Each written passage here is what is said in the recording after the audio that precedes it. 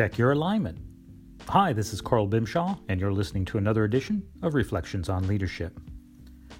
Grab a piece of paper and fold it so you have 2 columns with 4 rows each, 8 boxes total.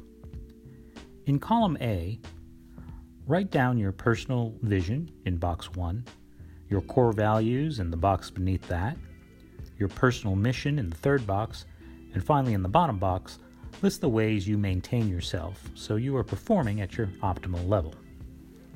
In column B, in the remaining corresponding 4 boxes, jot down your organization's vision, then the core values of the company, the mission statement, and the ways the company keeps morale up and revitalizes itself. Now let's do some analysis. First, do you have any blank boxes under column A? Are you clear about your vision, mission, values, and maintenance? If not, you are susceptible to having your success based on the whim of others instead of the will of yourself. What's under the second column, column B? Did you remember the organization's vision, mission, values, and maintenance plan? Or did you have to go down to the reception area and look for them hanging somewhere on the wall? Compare the 2 columns. Are the visions complementary? Do the missions support or oppose each other? Do the values match up congruently, or is there disconnect? In what ways do you reward, recognize, and revitalize yourself? Is it akin to how the company does the same, or do you both ignore this important activity? You are more likely to feel a sense of fulfillment and excitement if you and the organization you work for find alignment in these critical areas. The less alignment, the less long-term success. Here's the big problem. Most individuals have no idea what their vision, values, mission, and maintenance plan are. No one ever asks. And that is a failure in leadership specifically, and society in general.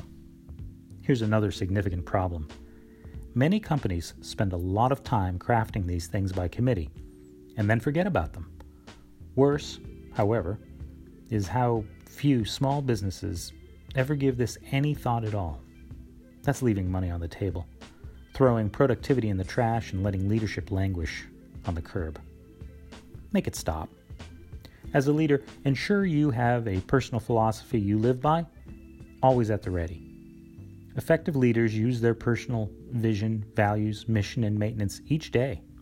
It's how they make decisions faster and are productive, empathetic, and balanced in achieving people and results-focused outcomes. Next, hold your organization accountable to living the ideal behind their finely crafted statements, or help refresh them to meet the current needs. Finally, make sure there is a fit, or an approximate fit, between you and the organization you support. It's rare for everything to match, and they do not have to. But they should never be in opposition. If you find you are supporting a company whose values you find reprehensible, it's not going to work out well for either of you. Do the work. Don't let it just happen organically, because that's not how personal and organizational relationships and goals succeed. It may look effortless to the outside, and if everyone is aligned internally, it may go smoothly, but it only happens with effort.